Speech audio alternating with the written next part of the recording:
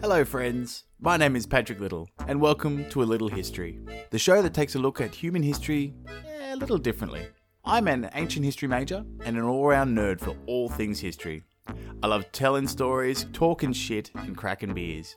So won't you join me as I present some of the well-known and not so well-known stories of our history. Sometimes I have a guest coming in cold and sometimes it's just you and me. This first season, The Mythology Apology, we'll be looking at some of the stories that we have been telling each other for thousands of years. A look at the mythology and folklore from many of our cultures. Stories that seek to explain everything from the world around us, the warnings against messing with the higher powers, or sometimes just for the sheer entertainment. So settle in, drink 'em if you got 'em, get ready to laugh and hopefully learn something new about the glorious mess that is our history. With a little shit talking and silly sound effects as well. Pre-party. That's crazy. Now design and all that sorted. Look at you doing adult stuff. I know, grown-ups. Good grief. That's awesome. Well done. All paid for with podcast kush. Really? No. Oh, I was like, huh? What? I need to do a podcast. Yeah, I'm sharing my office with a baby.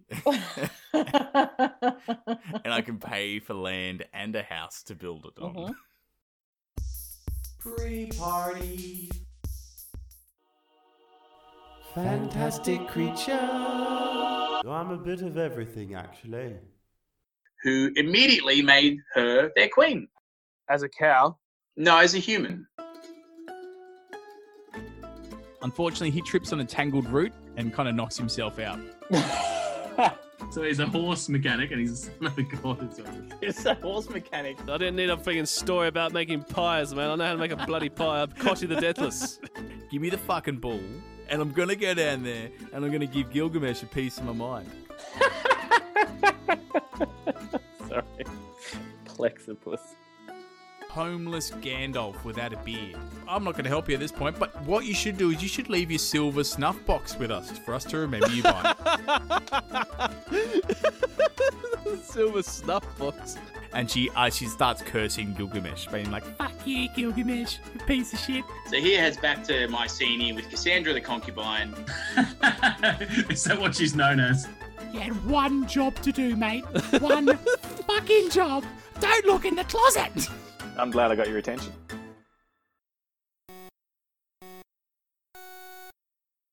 Hello, everybody, and welcome to A Little History podcast. We have my my lovely return guest and lovely same age / older sister, Andrea, back with us today. Hey, everybody. I'm back. Don't check those documents, guys. Seriously. But yes, all the way from Germany, or in Germany, I should say, we have Andrea Here I am. casting to us, or me casting to her. We're meeting in the middle, whatever needs to be done. How you going, Angie? We're doing it. Yeah, I'm going great. Going great guns over here. Enjoying the snow. Gosh, beautiful. I've been seeing the Insta and the TikTok stuff you've been doing, and that's mate, that's snow. That's actual snow. It's actual real snow. I will never get over it. That sound underneath your feet as you're walking, it turns me back into like a 6-year-old. It's just novelty. Like the kids are running ahead trying to go somewhere and I'm there. Oh, listen everybody, it's crunching. Yeah, I just get too excited. Australians and snow. We can't handle it. Oh, snow. None of that shit. Nice. I think the closest thing we get to snow on the Sunshine Coast of southeast Queensland is when you open up the freezer and see the icicles on the side and be like, oh, it's a winter wonderland in here. Anyway, grab them nuggets. Or if you go into some of the shops that have like the aircon pumped up to a ridiculous level. Oh, true. Like they don't want you to be in there. I want to go get something for the shop. No, you don't, mate. It's freezing in there. I need to get some milk, and now I've got hypothermia. Great. Now I'm jumping back out into 35-degree weather. You're just like, what's going on? Seriously. Your body's in panic mode immediately afterwards. What the fuck's going on? Oh, well, I just wanted to take this opportunity also to welcome you back, Angie. It was great having you on the Baba Yaga story and all that. But I just had to give a little news flash. I just got an email late last night. I was up last night, but I just wanted to give a shout out. I got an email from the stats guys. that Little History podcast is rating in the top 10 of podcasts listened in Luxembourg. And I was like, fuck yeah. Get I was out! like, Luxembourg? What's going on? In the top 10 of the 12 podcasts streamed in Luxembourg. Like, hey, you wait. There's more podcasts than that there. I don't know what. Wunderbar. Wunderbar. They're good. And I was like, shit, yeah. I was like, where is Luxembourg exactly? I know it's in I was gonna say it's in London. No, I know it's in Europe, but I didn't know. I knew it was quite a small, almost like it used to be like a principality back in the day. So it's like quite small area wise and all that. But yeah, nestled between Belgium and in Germany as well, I believe. I was like, fuck yeah, go Luxembourg. Sorry, so when did you get those stats? After my episode aired. It seemed to spike Yes. right after the Baba Yaga episode. No, it just got it in. So The proof is in the pudding. Yeah, it would have been the 1st of February that I got this email. So pretty chuffed about that. So top 10 for comedy podcasts at Luxembourg. Turns out there's not much comedy going into Luxembourg these days, but. Hey, I'm happy to take. Is that what we're doing? Right. Happy to take Okay. that. Yeah. I'll take my serious hat off for a moment. So top 10 in comedy, Good and on you. top 10 in comedy, top 50 in podcasts in general. So I'm like, fuck yeah, that's awesome. Like that's Hold on, podcast where in the world? general Let's in calm Luxembourg. down. Oh, fucking yeah. All Come on, right. settle down. Shit. I'm trying to breathe. Good grief. Let's not call the marching band just yet. Fuck, top 50 in the world. Shit. Slow down. That's where the vision board comes in, you know. Just to get everyone up to date with this, I'm reading this Miracle Morning book. Now, some of you may have heard about it. It's phenomenal. It's meant to make your life better. You do everything after you wake up. And one of the bits is vision boards. So Patrick and I were just having a little chat about vision boards and how you can just, hey, I imagined it will come. There it is. I didn't imagine this. I didn't imagine Luxembourg though. So quick. Yep. Shout out to Luxembourg though. You guys are awesome. Keep it going. All right, so let's jump into a story. Let's give the people what they came for. So I'm really glad I've got you on this episode to join me, Angie.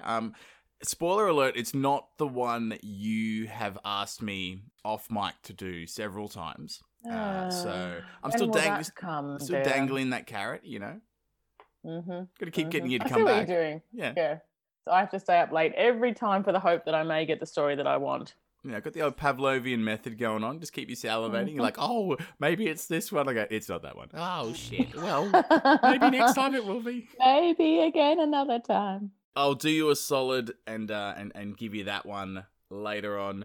For this episode, we are traveling into uncharted territory for this show. We are headed to the land of Egypt. Ooh. The land of gods, pharaohs, pyramids, and sphinxes. I feel warmer already. I know, it's so good. Nice and dry. None of that humidity that you get up in Queensland. Fuck that. It's nice and dry. And it's all great. And I'm going to tell you of the story of the contest between Horus and Seth. Now, Let's do it. I will mention this as we go. Because Egypt, it's a pretty old place. For people in like ancient Greece and Rome, even them were like, fuck, this is really old. They were already like, it was already like a 2,000-year-old plus civilization by the time. Getting on a bit? Yeah, by the time that Julius Caesar and, Plato and Alexander the Great, they're like, shit, these guys they've been at it for a while. So there's a few different stories and traditions that go around this. So I will do my best to try to encapsulate everything in it, but it's a big story and there's a lot of variations because stories serve different purposes at different times. But yeah, I'll do. Hopefully, it comes across well enough, and I'm able to limp on through this episode. But hey, for any listeners, please, feel free to leave us a comment and get us on the Gmail, littlehistorypodcast@gmail, and let us know what's up. Let us know if that's the story that you remember, or if it's got a couple of new bits, or there's stuff that you're like, hey, I remember this from this one, and let us know. But yeah, and let us know if you're from Luxembourg, please. Oh, shout out! Like. I think they're in the streets right now. Riots, top like 10, awesome riots. Top 10. It's Positive, great. happy riots. It's great. I feel like the Little History podcast logo or my face of my mug is like on the sides of buildings or something like that. They're unrolled. Seriously, yeah. It's a like, revolution. Anyway, for now, let's start the story. But before we get to this contest, this mighty contest between Horus and Seth, we need some backstory. Okay, set us up. Yep, we're going to go back to the time just after creation, and we begin with Geb, who is the god of the earth, and his counterpart Nut, who is the goddess of the sky. Now, fun thing about Egyptian gods and goddesses, they're often depicted as being anthropomorphic, so sort of with human attributes, like a lot of them with human bodies, and sometimes with like the heads of certain animals and stuff like that, to sort of visualize the concepts that they represent. So in this, so for instance, Nut, who, as I said, is the goddess of the sky, she's depicted as being a nude woman who is covered in stars, like the stars of the sky, and covers the earth, kind of like in like a down dog position for all you yogis out there. And she sort of down dogs over Geb, who is the earth. He's earth coloured, and he kind of hangs out. So you think of Nut, she's got names as being like Mistress of All, she who holds 1,000 souls, souls being stars, and she who protects. So she's basically like the sky. And right. Yeah, and so Geb is the counter to Nut. He's the land and the earth, which houses humankind. Now, are these guys friends, or is this like forbidden? Oh, they're more than friends. You know what I mean? They definitely swiped right. Like enter saucy music. Enter Geb. You know what I'm saying? Woo. Yep. So Giggity. yeah. So often Geb and Nut are not depicted wearing clothes. Because they're constantly getting down and dirty with each other. Like they're on right. Earth and it's sky. It's just a time saver. Yeah, fun times. And laundry saver. Like shit. I mean, it's warm anyway. Yeah, exactly. Yeah, of course. I mean, shit would dry, but like, what's the hassle? Like, why would you put yourself through the hassle of constantly putting like love stained laundry on? Just don't wear clothes, guys. It's fun. Love stains. Love stains. Ah, yes. I had to keep that one a little bit clean because there's other shit going on later in the story. Happy tissues or sad tissues? Definitely happy tissues at the moment. Okay. But the having of children by these two divine beings would delight everyone. Oh, yay, we love kids. Except for the god Ra, who is the sun god and happens to be Nut's grandfather. So, right. There's a lot of different accounts of Ra's relationship to Nut. Some of them having him be her like brother or adopted father or father. Like it all depends on when the story was. But we're gonna go with grandfather for this one. So she's family relations. Lock in grandfather. Yeah, family relations, and Ra's not super keen about these two kids having kids. Because he's in another story, he's had a premonition that the son of his offspring will overthrow him. Right. Oh, so it's not like he's got like the moon lined up around the other side. Like Yeah. he's really got high hopes that she marries the moon. He really just doesn't want her to have any offspring. Yeah, That'll be his downfall. Got it. It's not like she's marrying beneath herself or anything like that. It's all him looking out for number one. Because at this time, Ra, the sun god, it's pretty, like, the earth, is not much going on down there. Like, people are still foraging and shit like that. I think, like, prehistoric days, but not really. They're only making pyramids. Yeah, so no worries. he's the top dog. Everyone's like, fuck the sun, worship that. So he's like, I'm ruling shit down here. And he's had a dream in this other story that the son of his offspring is going to overthrow him and rule as king. So he's like, yeah, none of that. I don't want any of that at all. So I'd rather stay in power because power's fun. Right. And so Ra states that Nut, the goddess of the sky, will not give birth any day of the year. Now, at this point in time, 1 year was classed as being 360 days a year. Yep. So it's 360 days a year, and Ra's like, nah, you can't have kids any days of the year. So 360 days, you can't have kids. You're like, well, I guess I can't have kids then because it's 360 days. Thanks, Ra. You're awesome. Got it. But Nuts, she's pretty keen on procreating this one. She's clucky, and she goes, "All right, Dick." She really wants to have these kids, but she's going to do it a little bit sneaky, without Ra noticing. She's clever. Yeah, well, she goes and speaks to the god Thoth. He's the god of wisdom, and being a bit cluey about things, they come up with a plan together. And Thoth's like, "All right, Nut, I'll help you out. You're pretty awesome. You are the sky and shit. So, let me do something." So Thoth goes out to and sees the god Khonsu, who is the god of the moon. So you got the god of the wisdom going to see the god of the moon, or who is the moon, essentially. And it's like, "Mate, Khonsu, you're pretty shit at games of chance, mate. It's in like gambling and shit. Want to prove me wrong?" And like, of course, Khonsu's going to be triggered by that. Like, you go and see a gambler, you go and see an addict and be like, "Oh, you're pretty bad at doing that thing you're addicted to, mate. You should probably try and do that thing." Chicken. Yeah. Yeah, he gets goaded pretty easy. And so Khonsu is pretty much he's pretty firmly under the power of Gambler, and he takes up Thoth's challenge like in an instant. And so the two, it depends on the stories. It's the translation I saw was like they play games of chance. Others have them playing checkers and shit like that. But I think more gambling is the funner way. Because Thoth being like he's pretty wise. It makes it super fun. Mm-hmm. Thoth, he warns Khonsu that if Khonsu lost, as in for each game he loses, Thoth would take a part of Khonsu's moonlight. So you take a bit of that extra shine that the moon has, because at this time, back in the early days of the Earth, the moon shone at the same brightness as the sun. So think like you're in like there's areas of like Alaska where like it doesn't like the sun doesn't go down for like most of the year, and you're like, "Oh, this is bullshit." So it was kind of like that, where it's always bright, but you got sun bright and you got moon bright. Right.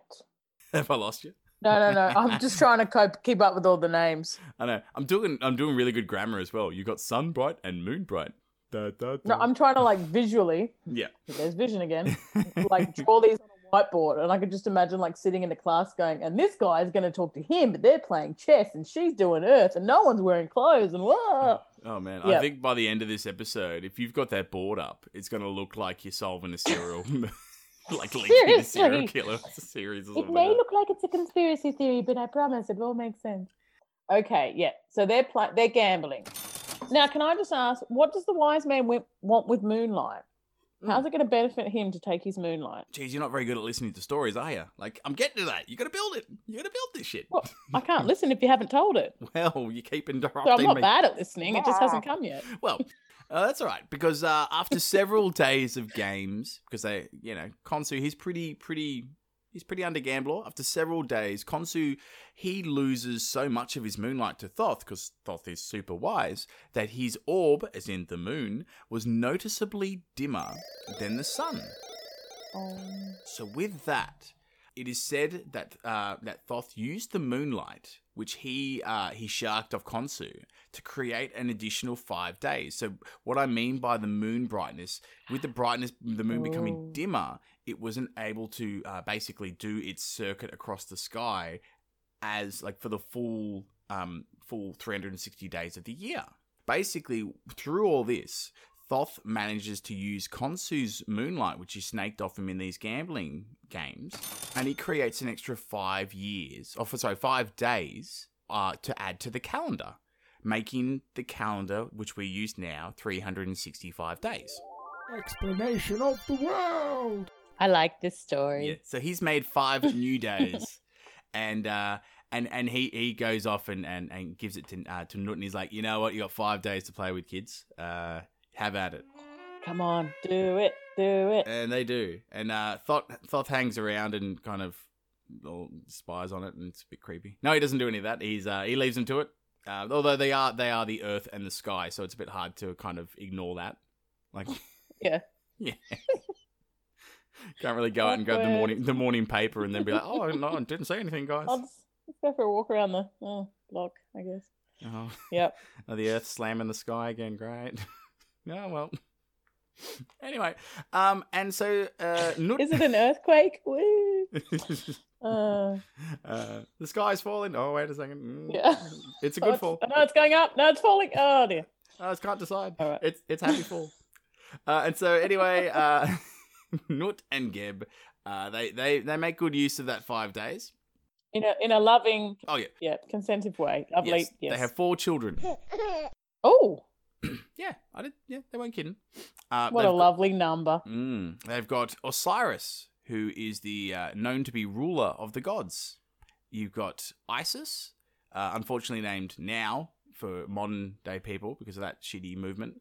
But Isis, nonetheless, she's awesome. She is the wife of Osiris and goddess of nature and magic. So she happens to be Osiris's, sister wife. Sister wife. But also, she's got shit of her own. She's nature and magic.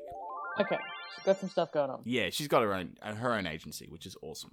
You've got Seth, the god of warfare and destruction and just general confusion. Like he's the guy that likes to sow chaos wherever he goes, and everyone's like, "Oh, what the fuck's Seth doing? Oh, he's that's his typical thing. middle child. That's what he does. Yeah, he's that weird kid." And then you've got he's not left without a sister wife either. You've got Nephthys, who is the goddess of water and funeral rites. So if you cark it, Okay. yeah, Nephthys will take care of you. She'll sort out the bill. Yep. And Good so, on them. so as I said about how gods and goddesses are depicted earlier, these 4 they're all anthropomorphic, as in they have human bodies and often human faces and that. I was ready to answer that question that time. Oh, there you go. Because the first time I had no idea. Nah. Well, there we go. Not gonna lie. Andrew would have been quiet. Yeah, she's just thoughtful. Just contemplating. Yeah. So most depictions have Osiris being, basically dressed up like a pharaoh, like you'd think typically of an Egyptian pharaoh. Although he's wrapped up in bandages and he's got green skin. Osiris. And you think that sort of shines a light on something later on, but I'll explain that a little bit later on. I was just waiting for the humorous pause. No, that was serious. Right. Green skin bandages. Green Good. skin bandages happens to be as well as being They associated did the with mash. being They did the monster. the Osiris mash. And so I think that's got a lot to do with his associations with fertility. He was very much worshipped as being hey, he's also the god, as being the ruler of the gods. In Egypt, Egypt's a pretty heavily dependent place on the Nile, and good harvest means that people live or die. So he's the god of fertility, so nice fertile soil and all that. Everyone's sweet. So he's got green skin as well to boot. So that's all sweet. Right. And both the girls, Isis and Nephthys, have little orbs and stuff like that above their head. They're beautiful women dressed in the royal fashion. And Seth's a bit of an amalgamation. He's got a bit of a dog-like head. Almost somewhere between a dog and a jackal. He's a bit of a fantastic creature. Okay. Yeah, because he embodies a few different things. Fantastic creature. I'm a bit of everything, actually. But anyway, don't worry about this. The kids are out. They're born, and that's fine. Not fine though for Ra, the sun god, because when he wouldn't be finds happy. out, he finds out these kids. What Nut and Thoth, what their little plan was and how it did. He was pissed. He was so angry. He's like, "How did you go back on my proclamation? This kid's gonna be you fuckers. All right, fuckers. That's it. I'm separating you 2 kids forever." As in Geb and Nut. So he's separating the earth and the sky. With what better way to stop these crazy elemental beings from banging each other than by popping their father in between them. Oh, don't mind me, kids. Or in some cases, their mother. Either way, it's Shu, the god of the air. Oh my goodness. So you see what's going on here. It's... I'm very happy you kept this for me. This is very interesting. Yes. Vicky. Yeah, so Shu, the god of the air, or goddess of the air, depending on the stories, stands between the sky and the earth for eternity. So it's a bit of here's what's going on with the earth and explaining the world around you to Egyptians and people of the ancient world, being this is why what's going on is what's going on. It's because the earth and the sky couldn't stop banging, had kids from extra days made by a wise god who stole light from a moon, and the sun wasn't super chill about that and put air on there to separate them from banging. And everyone's like, gotcha. Explanation of the world. I was starting to get a little bit teary until you were like, couldn't stop banging. I'm like, oh, well, there you go. There was, I'm having like the violins are going. I'm like, oh, it's so sad. They're just apart and they're banging. Okay, no, I'm back right. Yep. They loved each other. Yeah. Well, they still love each other, but they love each other from afar. They love banging. Okay. Yeah. It's the air between them now that really steams. But anyway, there's that's kind of it for the general setup. So you got the 4 kids. You got Osiris, Isis, Seth, and Nephthys. They're on the scene. Ra's pissed, but he can't really do a whole lot now. He's the son. He just gets his burning over it. Is not super happy, but that's all right. So we can start off this story in earnest. We're starting now. We're starting now. Fasten your seatbelts, peeps. I've given it out too fast. I'm already invested in these characters. Yeah, shit. That's the intro. You peaked way this too is early. episode 1. I'm subscribing to the series. Let's go. Come on. Where do I find more? Give it. All right. So now that that's backstory's out of the way, we can start off this story in earnest with the firstborn son of Geb and Nut, Osiris. That's the green-skinned bloke with the bandages that I was telling you about. Osiris. Yes, fertility. So Ra was a bit pissed off at this because the proclamation, or the prophecy, some would say, the dream he's had has kind of come true because Osiris rules over the 2 kingdoms of Egypt, of Upper and Lower Egypt, I should say. There was 2 kingdoms at that point, with his sister wife Isis. Isis, don't worry, I'm the good one. And together, the 2 of them reigned over a golden age of peace and prosperity, and enjoyed the basically being awesome by gods and men. The benefits that come with ruling. Exactly. They were like, this is great. Can I just ask a question for the simpletons in the room? Yeah. On behalf of as a sister wife, you're just basically like companions, right? Yeah. Like you're just ruling together as friends. No.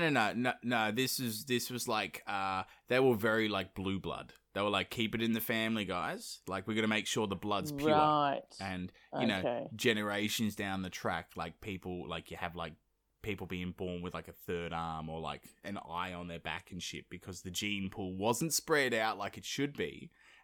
Here I am thinking Egyptian paintings are just creative. No, it's quite true to form. Got it. It was a snapshot at life. It's like some kid got born with an crocodile head, and everyone's like, "Yeah, that's just Joe. Don't worry about it." Like, come on, Terry. Take that mask off. What mask? It's, oh shit. Oh, we're fucked. This is not good. Okay, thank you for answering that. Yeah, that's all good. So as I said, all right, okay. Yeah. So as I said before about Osiris being, associated with fertility and agriculture, farming, and that, he's pretty important to the people that are down there. So humans, because he starts teaching mankind, or humankind, as I should say, how to work the land and be able to thrive. So everyone's like pretty chuffed with what's going on. With Osiris and Isis in the top job. Yeah, everyone's pretty happy with this. That is everyone except for Osiris's brother, Seth. Seth. That middle kid. Yeah, middle kid. Fucking just stay in your lane, buddy. Jesus. Is unfortunately Seth's pretty jealous about how loved Osiris is. By pretty much everyone because he's doing such a great job. And he begins to form a plan to kill Osiris and take the throne of Egypt, of Upper and Lower Egypt, for himself. And so late one night, Seth tiptoes into Osiris's bedroom where him and Isis are sleeping. He's careful not to wake them though. And he whips out his measuring tape and he takes precise measurements of Osiris's body from top to bottom and side to side. Not weird at all. The next day... Nothing about this story is. The next day, Seth took the measurements to a carpenter who made a beautiful wooden chest decorated with bright paint and sheets of gold, semi-precious stones, stuff like that. The box looks pretty schmick, like legit. Doing it in style. Yeah. Yep. Everyone's like, fuck, check out that box. And Seth then announces that he will throw a party, a massive party, because why not, right? Life is good. Everyone's got cause to celebrate, and Seth wants to get in on the action. And he's like, mate, also, Osiris, the king of the gods, and king of Upper and Lower Egypt, he's going to be the guest of honor because, he should be. And everyone's like, fuck yeah, Osiris at the party. Woo! I'll be there. Yeah. Now I'm coming. And it's a great party because the whole night's spent with, feasting, singing, dancing. Everyone's playing games. It's good times. Everyone's having a blast. You remember everybody before Corona. Yeah. Yeah. Nice. And no one's distancing. There's more than fucking 20 people at a household. It's great. 20. Look at you guys there. We're allowed one at the Oh, moment. shit. It's going to be so weird when we all come back to semi-normal. But anyway, so for the final game, Seth brings out the wooden box, the one that he got made by the carpenter, and he announced that the first person to fit perfectly within this chest would be allowed to keep it. So, pretty weird climax to a party. But it's fun. It's different. Points for creativity there. Seth wasn't getting preempted at this party. Like, oh, what are we going to play? Jenga again or something like that? You're like, nah, bitch. You're going to see him fucking fit in a box, all right? Easy, Seth. Shit. Calm down, mate. You know what? Those bubbles went straight to my head. I want to try it. Let's go. Put me in the box. I wonder who will fit. But you think how shit were the other games if this was the last game that they played? Yeah. Or if it was an afterthought, these games aren't really, they're not really connecting with people. All right, get the box. Just imagine the next day, man, could you make that box game? That was awesome, right? Imagine the person who didn't make it to the party. They're like, you guys fucking sat in a box at the end. Wow. You played the box game without me? I'm glad I stayed home. Everyone's like, you didn't stay home, Ethan. You weren't invited. I'm like, oh. Yeah, no, don't worry. Okay. His big hurrah was a box, yeah. Crazy. But back to the party. And one by one, each of the party guests and all that, they have their go at climbing into the box and seeing who fits. But unsurprisingly, no one is able to fit into the chest because it was made perfectly for Osiris's body styles and shape and that. Because was this a shaped box, like shoulders and arms and waist and stuff? I'm just thinking a rectangle box. No, I think it's a tailored box. Right. Yeah. I would have described that a little bit better, but it's not. I thought to take exact measurements was pretty. I don't know. Forthcoming with information. Apparently not. I think that's one for the comments there. We'll let that. Wow, I've got a comment for you right now, but that's all right. Anyway, finally, Seth and his friends convince Osiris to try his luck and go, hey, mate, go on, mate, have a go. Get in the box. Get in the box, you prude. Come on. And, Osiris is pretty liquored up at this point. He's pretty happy. He goes, of course, mate, I love boxes. I'll have a crack, for sure. And Osiris steps into the chest and lays down. And what would he know? It fits him perfectly. And just as Seth had planned. And Osiris is like, oh, yeah. It fits like a glove, baby. This box is mine. I win. And Seth looms over him and he's like, you betcha, Fletcher. This box is for you. And he slams the lid shut. And he's got some cretin friends who are at the party and in on this plan. They rush forward and they grab nails and hammers and seal Osiris within the beautiful box. This is where the party kind of comes to an abrupt halt, I would assume. Yeah, this is is everyone just going along with it? This is like the Red Wedding from Game of Thrones, where everyone's like, what? This is horrible. Shit. Oh, no. Okay. Oh, this is going a whole nother direction. Oh. I thought the box game was the lowest point. Oh, dear. Oh, we should have gotten that last Uber. Fuck. I think this is... I don't want to clean up after this.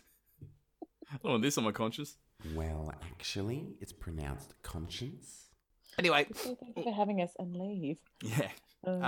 So with Osiris in the box, they then carry the box down to the Nile River and dump it into the flowing current. And they're all like, Osiris is well fucked. He's done for sure.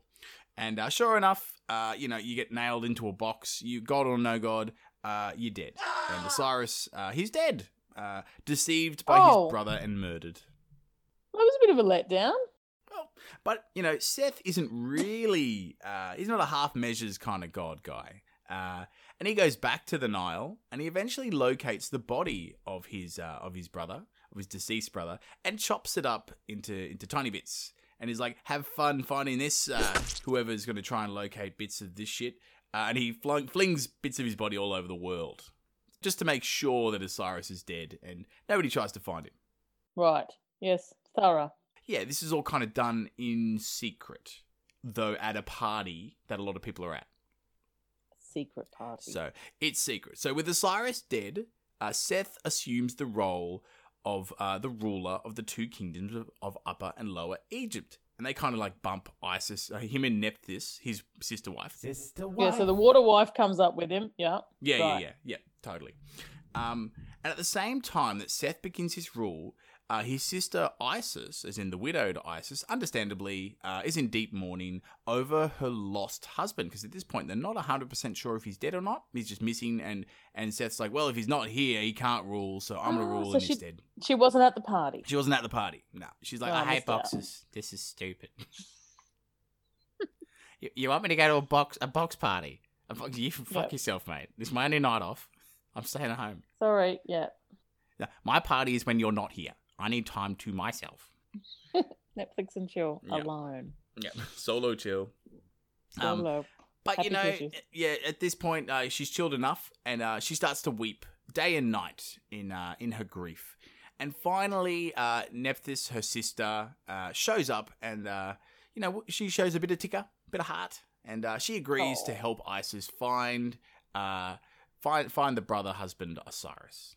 Now, was Nephthys at the party, or is this basically no? I feel like they were all hanging out at Seth's man cave or something like that. Like, Right. it was just like all the boys. Okay. Just Okay. doing that. The boys that like boxes. Cool. Yeah, box boys. Box boys. Mm-hmm. It's a niche group, but there's enough of them around there. Unique. Yep. Yeah, Carpenters Guild sponsored it. It was good. Now that the sister goddesses have teamed up, they search all through the kingdoms of Upper and Lower Egypt, which what they mean is the world, for pieces of Osiris's body. Like they see like a chunk of, oh, that looks green and shit. All right, put it. With I'd the know others. that arm anywhere. Yep. He's always biting his fingernails. I know them fucking fingernails. Come here. Come here, you. That femur. Wouldn't mistake it. Yeah. So it turns out that Seth didn't really do an awesome job at getting rid of the pieces of his brother's body, because Isis and Nephthys managed to find all the pieces of Osiris's body and reassemble it. Like a little scavenger hunt. I know, they did all right, and they Fun. they assemble or reassemble the body of Osiris at a place called Abydos, which is like a super spiritual place for the god, for the worship of the god Osiris. So it's like his primary shrine. So like you're gonna mush bits of his flesh together. You rock back to the top place to do it. Now you're gonna have to stick with me on the next part, Andrea. Because when the body is reassembled, and accounts vary, Isis, through the magic of erotic love, is able to revive Osiris's body to a point. So put it all together and revive it to a point where she's able to conceive a son with him. Right. Yeah. Got it. So she gets a little bit of seed. Yep. Correct. And like, what's Nephthys doing this whole time? You've lost the plot, sis. What the fuck you doing? He's dead. I know you loved him, but this is getting weird. I know rigor mortis, but shit. That's Yeah, anyway. and she's like, "Hey, mate, he was green beforehand. This isn't bad. Don't worry about it. I'm used to it." I thought for a long time it was because like he was depicted as being green because he was dead, because I didn't really do any research. This is like years and years ago. I was like, oh, it's because he's like, he's like the dead god. And like, no, it's fertility, mate. But like, but in the end, it's kind of true as well, because it all relates. What lives dies and then is decomposes to live again as something else. You know what I mean?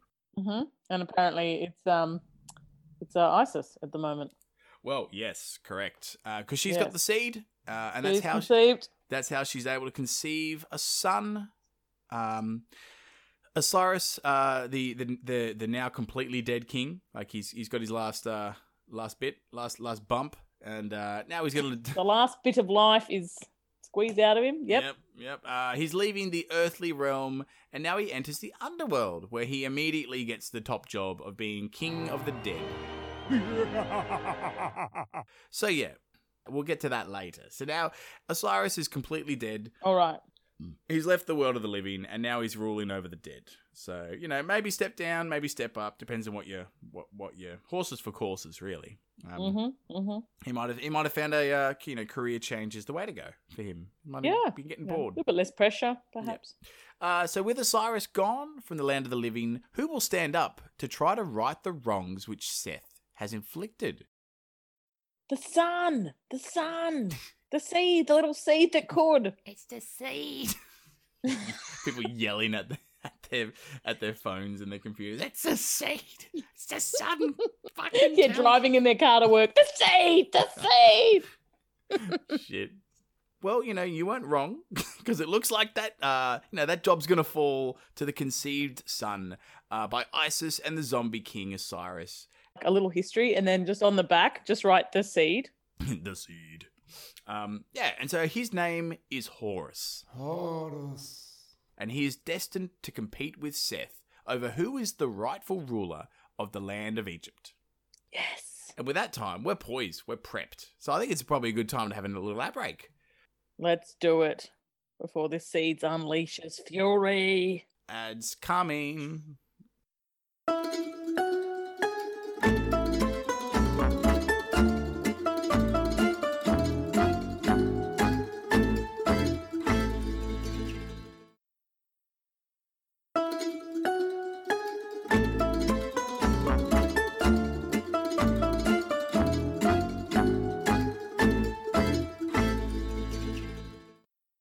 All right, we're back.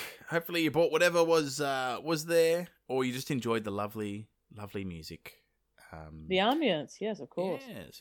So to recap, so the sky and the earth, Nut and Geb, have been cock-blocked by their father or mother, Shu, the god or goddess of the air. This won't get tiresome. But not before having kids.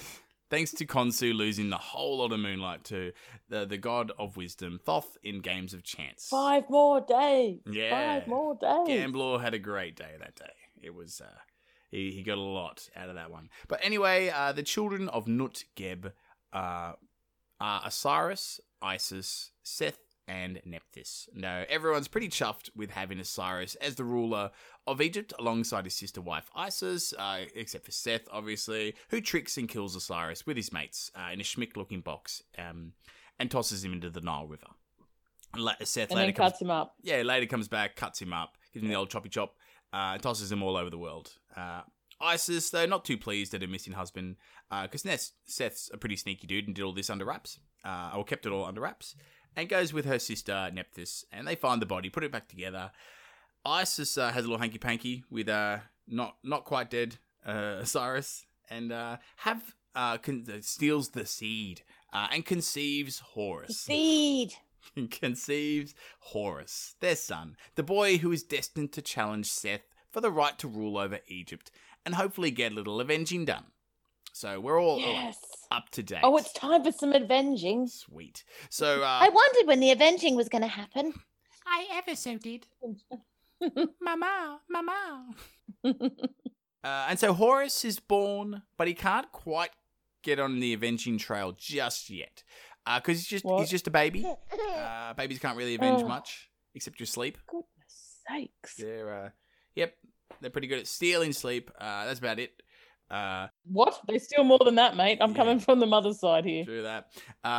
And Seth is... Holy moly. Yeah. So he's just a baby, young Horus. And Seth's a bit paranoid about keeping a lookout on who could threaten his rule. So they got to be a bit cautious at the moment.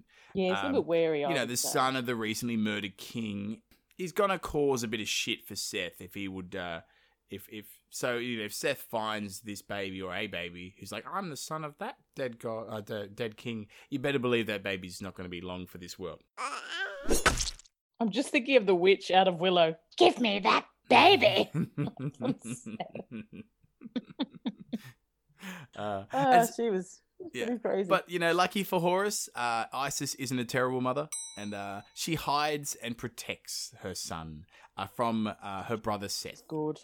Little bandit Isis. Yeah, and at one point even hiding him among some reeds in the papyrus marshes. Papyrus being a type of plant. Stop it. Yeah, sounds like baby Moses, anything Whoa, like whoa, that. whoa. Yeah, shit. If you say basket, I'm out of here. Crazy. So similarities there. Obviously, this one's a lot older, so stories beget stories. Yada. I'm just going to leave that there. But anyway, Seth doesn't find baby Horus, and baby Horus is able to grow up under the protection and guidance of his mother, Isis. So great job, Mum. What are you going to say? The Reeds. Mama Reed and Papa Reed. Hey, guys, just let it go. Just let it flow. It's like a bad sitcom. Horus and the Reeds. I'll call it Among the Reeds. There you go. Between two reeds. Oh, shit. Stop it. This is just writing itself. Right. Lord.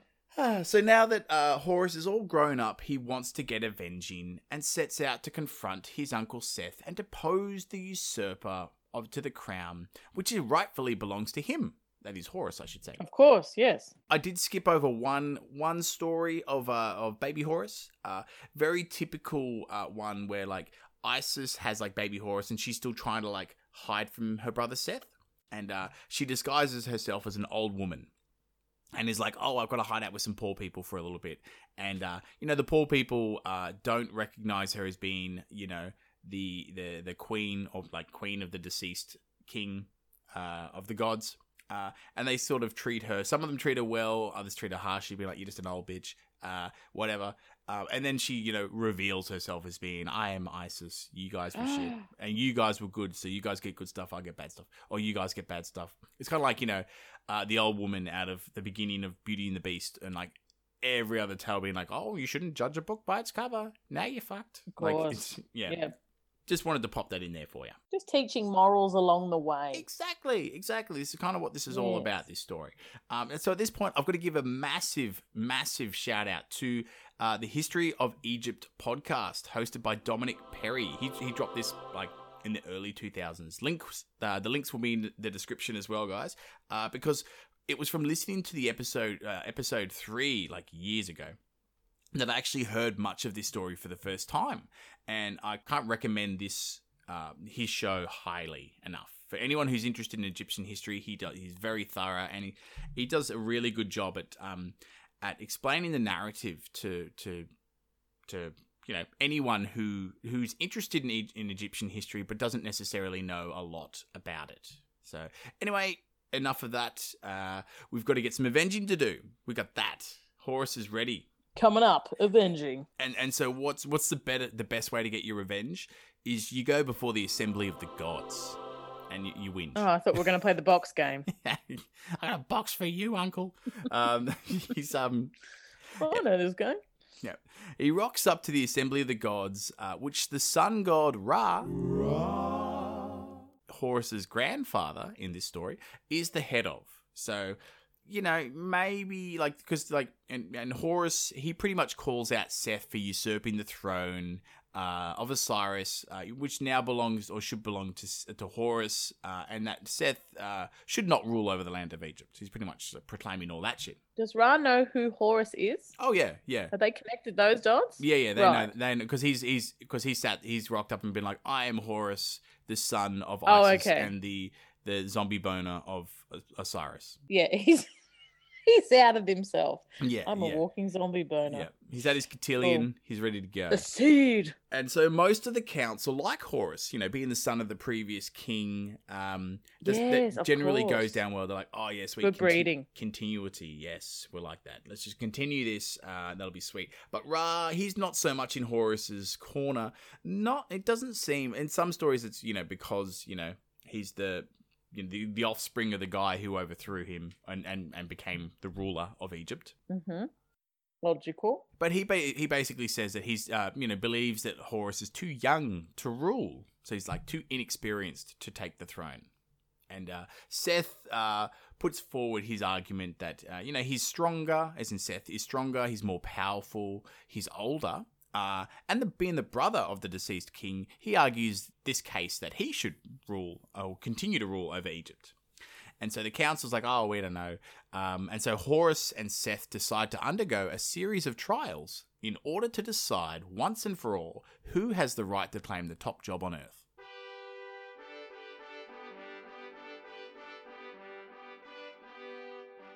More games. Let's play. And hence we get into the title, the contest between Horus and Seth. It takes place in, different various forms. And they appear in different sources, as I said to us. As the stories evolve and develop over time, stuff changes and all that jazz. But basically, it's Horus and Seth going up against each other in a series of challenges to see who's got the job. Firstly, one of these challenges being a test of endurance, when and they go down to the shores of the Nile River, that thing that allows life to flourish in Egypt, super important to the Egyptians. And so the gods, Horus and Seth, they go down there and they decide to turn themselves into hippos, like hippopotami, because they can do that. That works, yes. Shapeshift, yeah. And so the challenge is to see who can hold their breath long enough underwater. As a hippopotamus. That's God gives you the right to rule. I've got better lungs. There we go. Yeah, there you go. Excuse me, sire. I'd like to ask a question. Hold on a minute. Oh, here he goes. He's doing his magic. Gee, Don't aren't we disturb glad him. we chose him? What a good ruler. He's so good.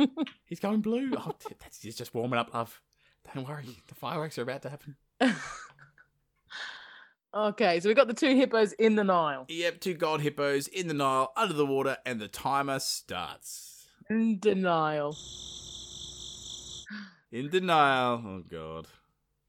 Ew. There it is. I couldn't help it. Yeah. I think I need something in this coffee just to It was stomach there that. for the taking. Not known to the two hippo challengers, Horus's mother is hidden nearby. Because she's still a bit shirty about, with Seth, about being pretty much just like a dick. In general, I think she's kind of pieced it together that he's got something to play in Osiris's death. He's no good. But Bad also, apple. also because she's being protective of her son, she whips out a little harpoon or a javelin and throws it at Seth, hoping to hit him so he can't stay underwater. But, Don't tell me she gets Horus. Give Horus a leg up. Well, unfortunately, the javelin misses her brother and hits her son instead. No! Wounding him only slightly, but forcing Horus to the surface. And, Isis is not too happy. Like, smooth move there, Isis. Sweet. Horus, he kicks up a bit of a stink and he storms off. Mom! Yep. God damn it! So I was playing with my friends. I just wanted to help you out there, love. Oh, I didn't realise. Oh, I'm sorry. You ruined it, man. Everyone was watching. You embarrassed me.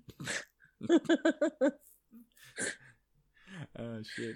Oh, you're the embarrassment with this tantrum, you little shit. You're only embarrassing yourself. You're the one screaming. No, you're the one screaming. You talk to your mother like that? Oh, I raised you better. Me and your dead dad. Your dead zombie dick dad. So this challenge, it looks like Seth has gotten the one up in this challenge. Oh, come on, Horus. You can get it back, mate. I know. And there's another side story where a very important one, but I would save that for another podcast, I reckon. But it's like another little side challenge about visuals and imagery and all that jazz. But we'll go the next challenge, which I'll mention, happens in the bedchamber. Oh, this is going to be awkward, isn't it? It's going to be a little bit awkward, but... Let's go back to hippos. No.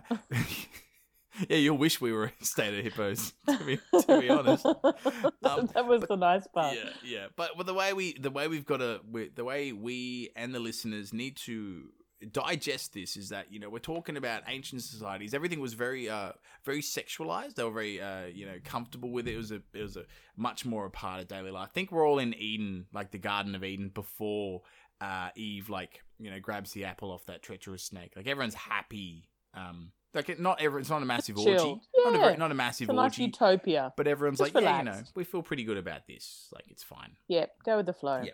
And so, in the bedchamber, the older and more powerful Seth overpowers the younger Horus and gives him one between the posts, if you know what I mean. It's a nice and- football reference there. Yeah. Australian rules football. Yeah, he inserts Everybody. himself into Horus, spilling his seed inside the son of Osiris. Now, yeah. So it's a bit... Sorry.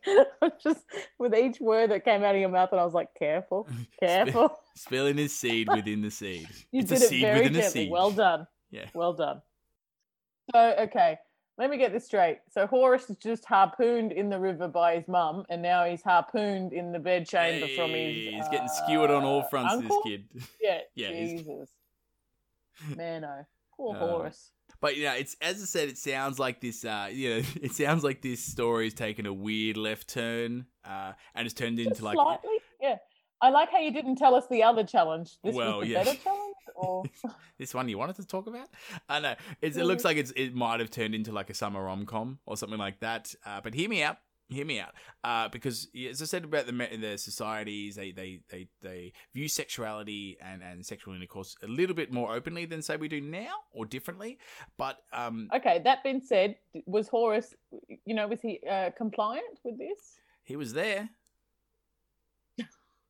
Okay, that's not going to hold up in court. all Yeah, right? yeah. No, but was he happy? Was he open and free? Was it like, oh, you beat me? It wasn't consensual. Right. I'll leave so- that there. Yeah, they were dominating to see who Fully. would be the dominant member of this. Like the way Right. many Who'd be societies. dominant with their member? Yeah, you'd Got have a dominant and a submissive. So in this Right. role, the way that the Egyptians and many ancient societies, were structured was in a very patriarchal society, which meaning mainly governed primarily by men. Now, for the Egyptians, there's evidence of many women being able to hold and wield the highest levels of power. Famous example would be like Queen Cleopatra, from you think like the Roman era, all that. So this is due in part to not only their personal power and all that, but their ability to fulfill the roles of a specific position. So the way that a lot of these societies structured themselves on was that, especially the Egyptians, they weren't necessarily too worried about gender. It was more about the person's ability to fulfill the role, and Okay. So in this case, just to kind of clarify, with Seth being the dominant and impregnating Horus with his seed, that views him as being the more dominant member of that quote-unquote partnership. Like, him being the dominant one fulfills the role of being the ruler, the guy or girl who has the top job. Right. Yeah, it's less about the sexual and more about the ability of whoever is in power or striving for the power, their ability to fulfill the role of office. Got it. So Seth's now 2 for 2. Well, he pronounces that he has dominated Horus in the bedchamber, as well as holding his breath underwater. Two massive things to be able to rule a kingdom. But he claims that he is qualified now to rule. But this isn't over quite yet. Because you see that Horus, he's a clever guy. I'm very smart. And he merely pushes his cheeks together, his little thighs together, or something like that, and he makes Seth believe that he's entered him and released his seed inside Horus. But it's not so much the case. It's like he's popped a bit of. He's a little bit cheeky. Yeah, he's a little bit cheeky.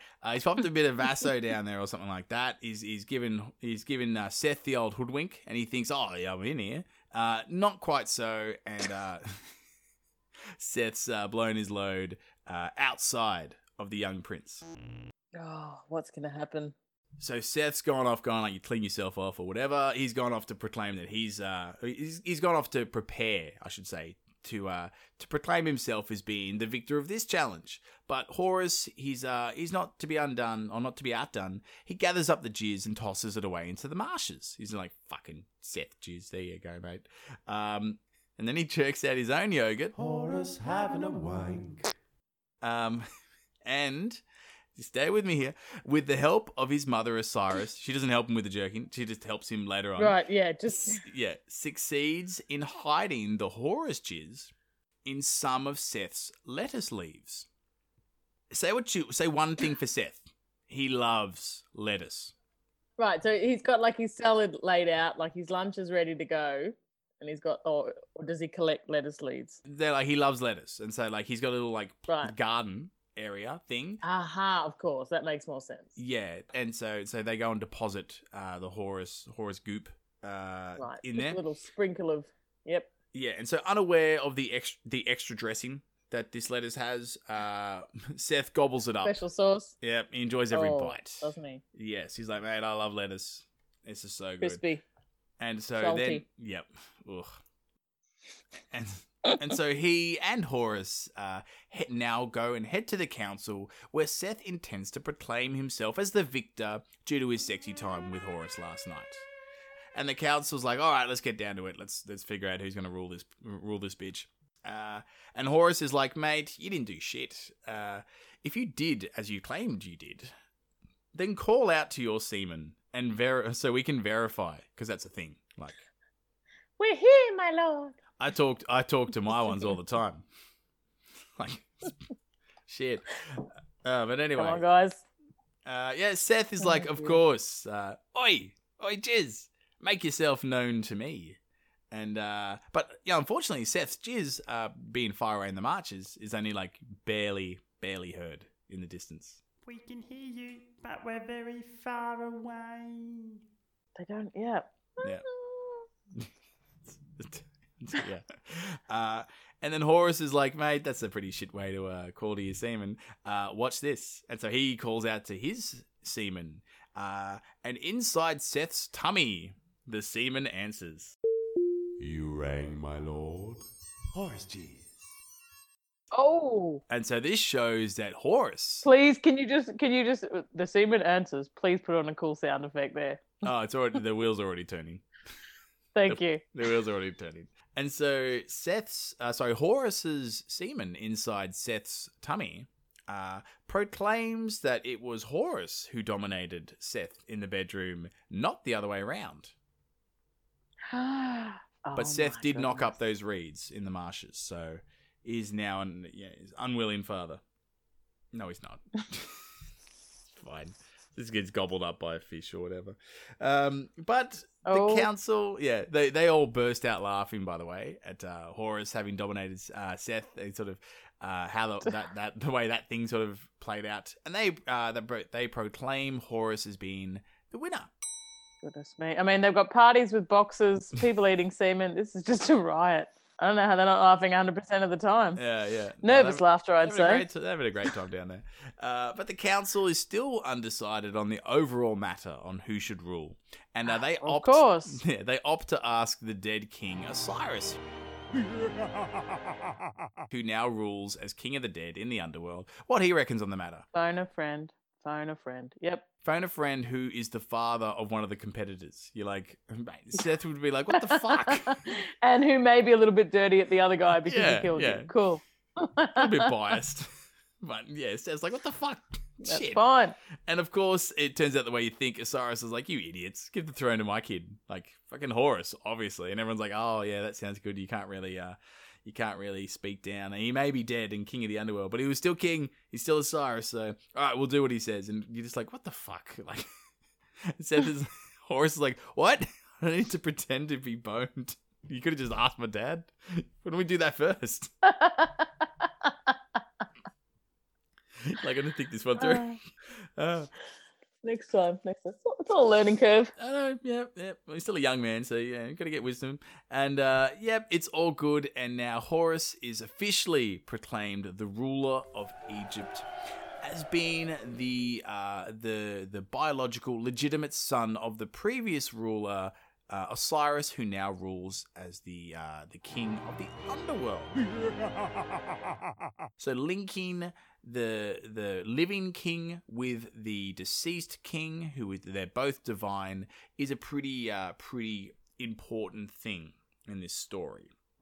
But Seth isn't forgotten, though. He gets the gig of being like a little consolation prize or whatever. It's being Lord of Storms, like thunder and shit. And he hangs out with his father, Ra, on a boat which travels through the sky by day for 12 hours. It's the sun, by the way. And then for 12 levels through the underworld by night. All the while, Seth protects Ra and the boat, which is the sun, most notably against a massive serpent named Apophis, who constantly tries to gobble them up. So they basically fight for the survival of the sun so it can rise the next day. And this happens every single day. So cop that, Seth. So he really, because here I am thinking he got away with it easy, but he hasn't. He's got work to do. You reap what you sow. He's got himself different roles. Yeah. Like instead of... Daily struggles. Yeah. What's worse, being king of the underworld or fighting a serpent every single night with your dad on a boat? Oh, I think public humiliation, eating that lettuce was pretty bad. Yeah, but how about, you tried to rape your nephew, so, fair suck of the sauce bottle there. Like, think you're going to get a bit of splashback on that one, mate. A little bit. Yep. But then again, just to imagine being stuck on a boat with your dad all the time. Can't imagine. All the time. Oh. Love your dad. Now, if our father's listening, I wasn't laughing at that. That was Patrick. No, but imagine stuck on a boat with anyone all the time. God. Now, you know what I know, Pato? The same story. Yeah. Me and him would just tell the same stories to each other. That's how bad we're getting. And we've both got terrible memories, so none of us realise that we're telling the same stories. Make sure it's as enjoyable as, this story from the hippo to the last part. Goodness me. That took a very, very strong turn. Here I am at the beginning saying, it's love, it's the moon, it's the sun. I mean, it's the moon, it's the earth. Yep. And now we're talking about hippos and then some more things. Well, they don't mess around. They don't mess around. No. Hey, it's history. It's history, and we should all be open. We should learn something about this. What's the lesson here? Wash your lettuce thoroughly. Always wash your greens, guys. And that's a Little History podcast recommendation. Seriously, give him a good rinse. Yeah. And so we leave the story here. Horus is the rightful king of Egypt, and he succeeds his deceased father Osiris, which is the way it should be, and the way that the Egyptians explained why the ruler of any particular period is in power. Explanation of the world. So for all that, that's it for the episode. But I realised that I have skimmed a bit on much of the story in order to make it fit and all that. But I thought it would be nice. The keyboard's going. Yeah, I know. It's blowing up. Luxembourg's like, we trusted you. Now you're back down to number 7. Yeah, good luck getting a visa, mate. And I'm like, shit. I want to go to Luxembourg. But I just wanted to have the story as a way to kind of ease people into it, because it can be pretty graphic and confronting. But that's the way that these societies, it's the way that these societies approached and viewed such things sometimes. But once again, a massive shout out to Dominic Perry. I can't rate or approve the way he approaches the Egyptian narrative any higher. If anyone's interested in learning about Egypt, I thoroughly recommend it. Links below. I'm not even getting paid for this. Check out the Dom. Not even getting paid for this plug, but holy shit, he does a really, really good job. And there's a lot less language. He's very nice. Oh, right. Go, he's Dominic. A bit clean, is he? Yeah, go History of Egypt podcast. You guys rock. And that's a Little History podcast recommendation. But that's it. That's enough of that. And that's it for the show. Woo! I think we learnt a lot. It's an important story on the way that Egyptians or the Egyptian society viewed their leadership and the roles that were required to fill. And it's quite a colourful way of doing it. If we look back on any of the older Greek stories, pretty much any story I've told so far, a lot of the lessons are really graphic and so often horrific. I mean, you've got a father killing his son to serve to the gods in a stew to see if he can trick them. And you're just like, what the fuck? Like, they're not really pretty. They're quite extreme. Yeah, this is just like extreme in a sea of extreme, or an extreme stream, because it's a river. Oh yeah, hey. got it. But anyway, yep, that's all good. We'll wrap that up for today. But Andrea, please, would you like to plug any of your pluggables? It's not really history related, but you may find it sort of comical. I just plug the old TikTok at the moment, peeps. That's what's going off at the moment. Doing a little bit more dancing, a little bit more fun in the snow. So that's among other things on TikTok. Go check it out. Links in the description, and if you're not on TikTok, just go up there and have a little bit of fun anyway. It's a fun app. Doesn't matter how old you are. I'm testament to that.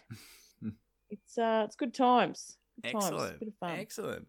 All right, go check it out, guys. And thanks again, Andrew, for staying up late tonight. No problem. Thank you for having me and telling me that story. That's take me a while to get to sleep now. Yeah, sleep well. Beautiful. Excellent. All right, wonderful. Well, we'll leave it there. Like, rate, review, do whatever you got to do. Let me know what I have messed up, what I've done really well. Just let us know what you reckon. More lettuce stories. Yep. Tell me all about the salads. Those your secret sauces. Tell me all about it. I'm interested. But yeah, keep an eye on the Insta. But otherwise, yep, you guys have a great time, and yeah, we'll catch you next time on Little History. That's where you say goodbye. Oh, sorry. I didn't want to interrupt you. No, that's the sign off. Okay, bye everyone. Auf Wiedersehen. Ciao, ciao. Thanks for listening to A Little History. We're an independent podcast, so it would truly be wonderful if you could like or follow us wherever you're hearing A Little History today.